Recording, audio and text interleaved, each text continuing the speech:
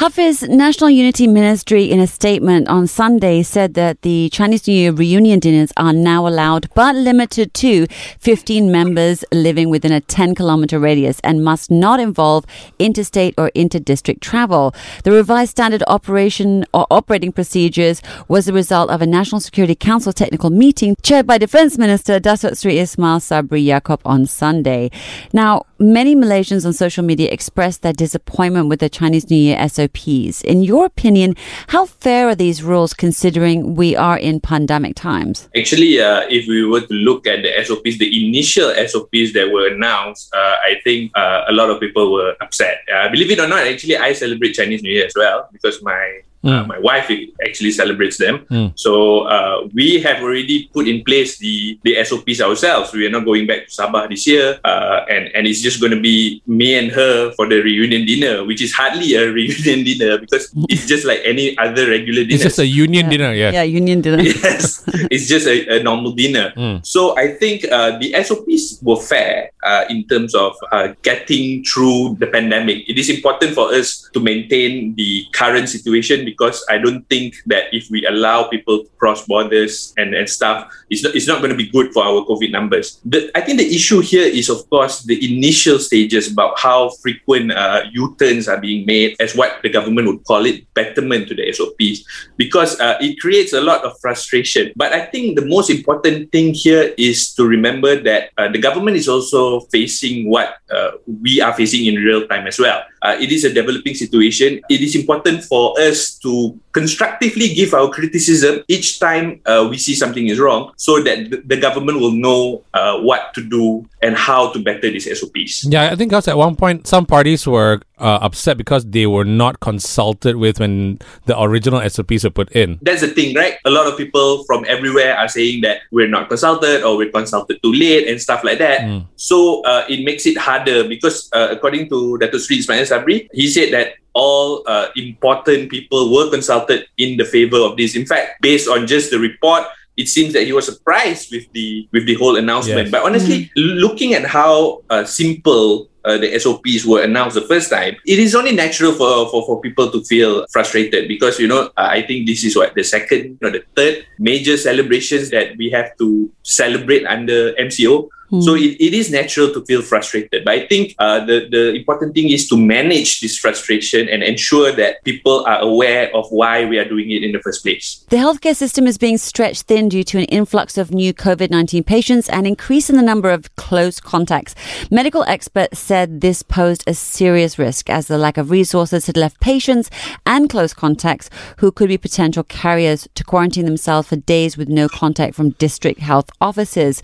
Hafiz, in your opinion, with the increase in COVID numbers every day and a lack of medical resources, what other methods can be used to treat COVID-19 patients? That's a very interesting question there because honestly, I'm no public health expert, but I think this mantra of always thinking that you carry COVID kind of worked well for me and my family the past year. And I believe that's the kind of thing or thinking that the masses have to also do. Because I think when we act as if we have COVID, we would always prevent ourselves from spreading it to others. Because let's say, for example, recently in Awani, actually, in fact, there was a COVID-19 positive case. Right. And everyone is being tested. Or rather, I would say, I dare say more than 50% of those who are operating in Awani are being tested. And no district officers came to me and said that, you have to be tested, you have to be home quarantined, etc., etc. But I think by now, 1 year in, we know enough about the procedures to actually be responsible in terms of, of course, my wife is working from home, so it's fine. I didn't send my son out to the Tasca or the play center. I didn't send him out.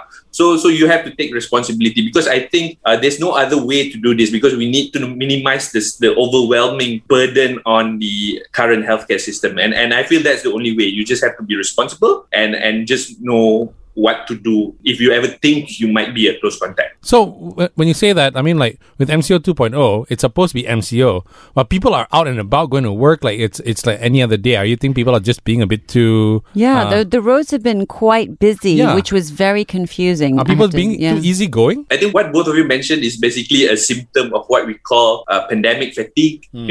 After a while, people just get, I can't live on like this. I got to go out. I got to do stuff. I think the key thing in addressing pandemic fatigue is making sure that we do not be lax, because I think under current circumstances, people are already like tired of all these SOPs and etc. But it is important to just continue on the fight against COVID-19. Make sure that you follow all the SOPs. Make sure you always wear a mask. Always keep great personal hygiene. Then more likely than not, you'll be able to steer away from the virus. An online movement by Malaysians urging the Yang di-Pertuan Agong to implement 5 specific measures to ease hardships amid the COVID-19 pandemic has gained significant traction on social media over the past days. The Kita Minta 5, We Ask for 5 hashtag currently occupies the second highest place on Twitter's trending topics chart for Malaysia. Serious? So tell us about this hashtag movement. How pertinent is it, and what are the 5? I mean, if you look at the Kita Minta 5 movement, I mean, it basically exploded on Twitter sphere, and I think it shows the extent of how frustrated people are with how things are going. Of course, you can see within the 5 demands. Of course, one of it is empowering frontliners and also giving tablets with internet access to students. So it shows that these are the key issues that are facing Malaysians right now in the midst of pandemic. In terms of whether it's pertinent or not, right now it seems, of course, looking at the Twitter sphere is very big. But if we were to, I actually discussed about it with a couple of my friends who are not on Twitter sphere, and they are unaware about it. So it shows that it is a very social media centric movement. Doesn't mean it is less important, but it means that there is a need for the issues highlighted to be addressed properly. What are the 5 things that they're asking for anyway? Number 1 is Perintah Kawalan yang bersasar dan efektif, basically targeted movement control order. Okay. The TEMCO, right, okay. Yes. Sokongan penuh kepada frontliners dengan menyalurkan segala sumber, which means basically empowering the frontliners. All right. Automatic bank moratorium and cash assistance for people throughout the MCO. Enforcement of MKN SOPs just and secara adil dan saksama, fairly. All right. And of course, peranti dan data internet kepada semua pelajar dengan segera, which means tablets and devices with access.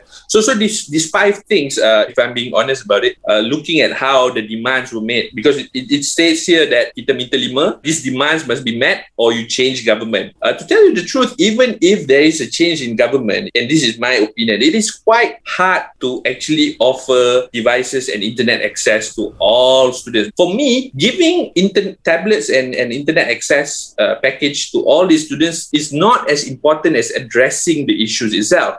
For me, if you want to ask something, you have to ask for the issue of accessibility to be addressed. Because if you want to give tablets to those who are living in Taman TTDI, for example, they probably don't need tablets. They already have enough. You should address the issue of accessibility and address it according to places in its locality. Nevertheless, I find what they ask are reasonable. We should look at it and find out what are the issues behind it that needs to be addressed. Workers from a logistics company have apologized for throwing packages around after a video of the incident went viral recently. And in a separate incident, an FB user posted that Chinese New Year treats, which were individually sealed with cellophane or tape sent by her mother from Sarawak via a very well-respected local logistics company, somehow got unsealed, with half a bottle of crab stick crackers mysteriously gone. The Facebook user suspected that could have been opened by the workers with more and more biscuits. I mean, with more and more logistics companies popping up and helping to ship goods from place to place.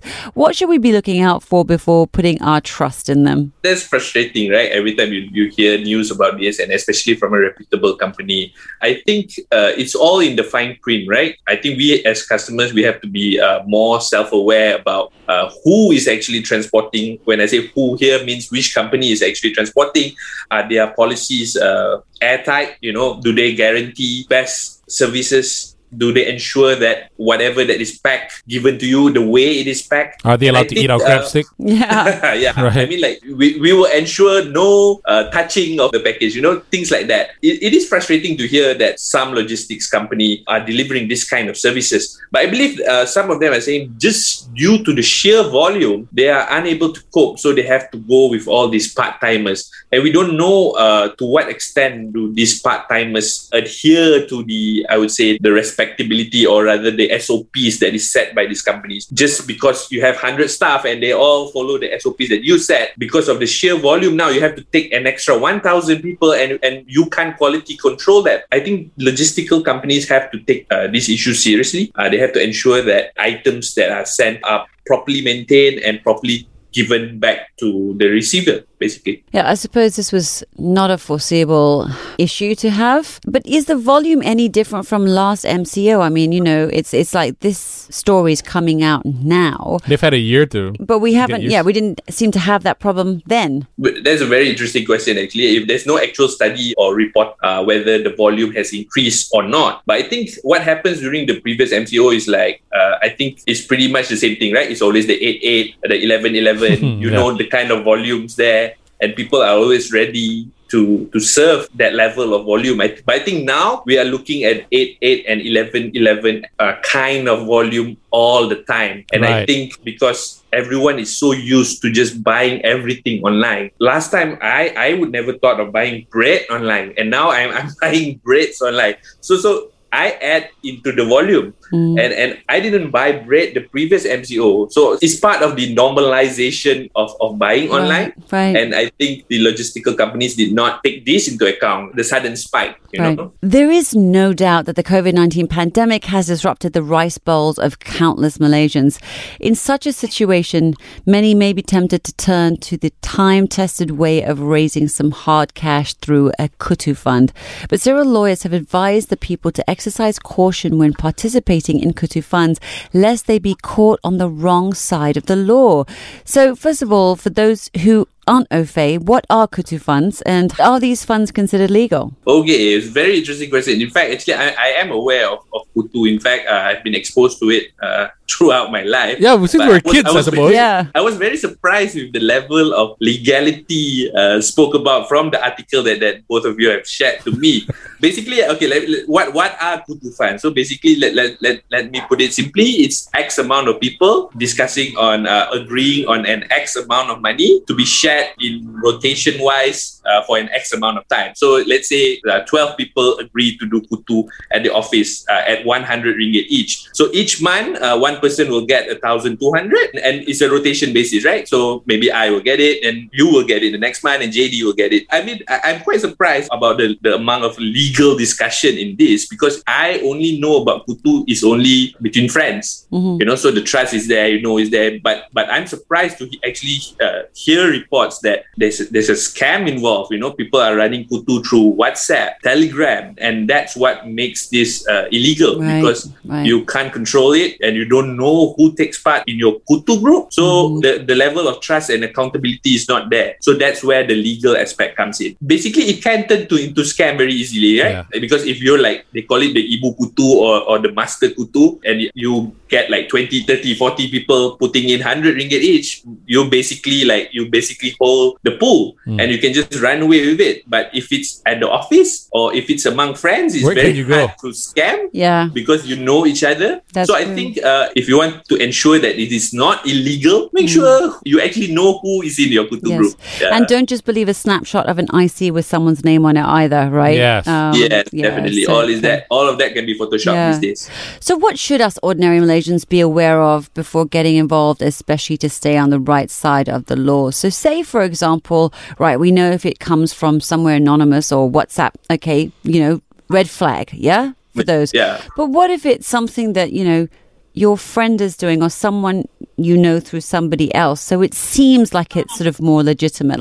What do we need to know before we're getting involved? That's why I'm a bit surprised, because apparently there's an act for this. So apparently you can lodge a report at the police station and there will be actions taken, because throughout my life I've heard countless of people within Kutu groups running away with the money, but it's always okay lah, tak apalah, it's 500 ringgit, okay lah, he's probably need it at that particular time, he will pay it later. So now there's an actual formal, there's a formal provision within the Kutu funds. For the Kutu complaint. Yes, the Kutu complaint. So now there's an actual legal tool that can be used. So just be aware of it and make sure that you know your rights entering into a Kutu group or a Kutu agreement.